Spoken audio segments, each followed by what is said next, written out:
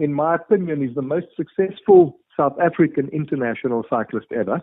I believe he was the most successful Olympian in all sports until Penny Haynes came along in 94. Yes. Because he won a bronze medal and a silver medal at the Olympics and the bronze at the Commonwealth Games. Tommy also broke the world 400 meters record, and he was a 5-time South African sprint champion. Springbuck, magnificent athlete. Probably, as I said, the greatest international cyclist of all time in the country. Rich age of 87 is what you can kind of... And was one of our...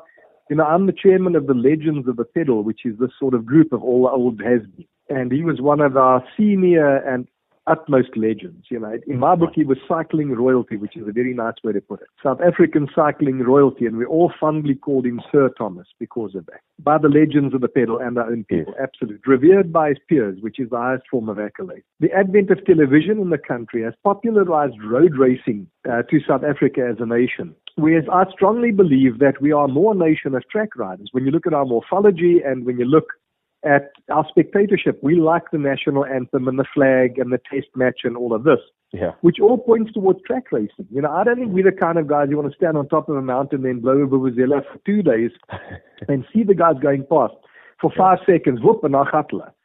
So I really think Tommy Shardelow, unfortunately, was one of the last great track riders that the country produced, when this should be a track cycling nation. So your wish could be, we wish that others in the country would emulate Tom Shardelow and try and become international track stars, rather than all trying to win the Tour de France.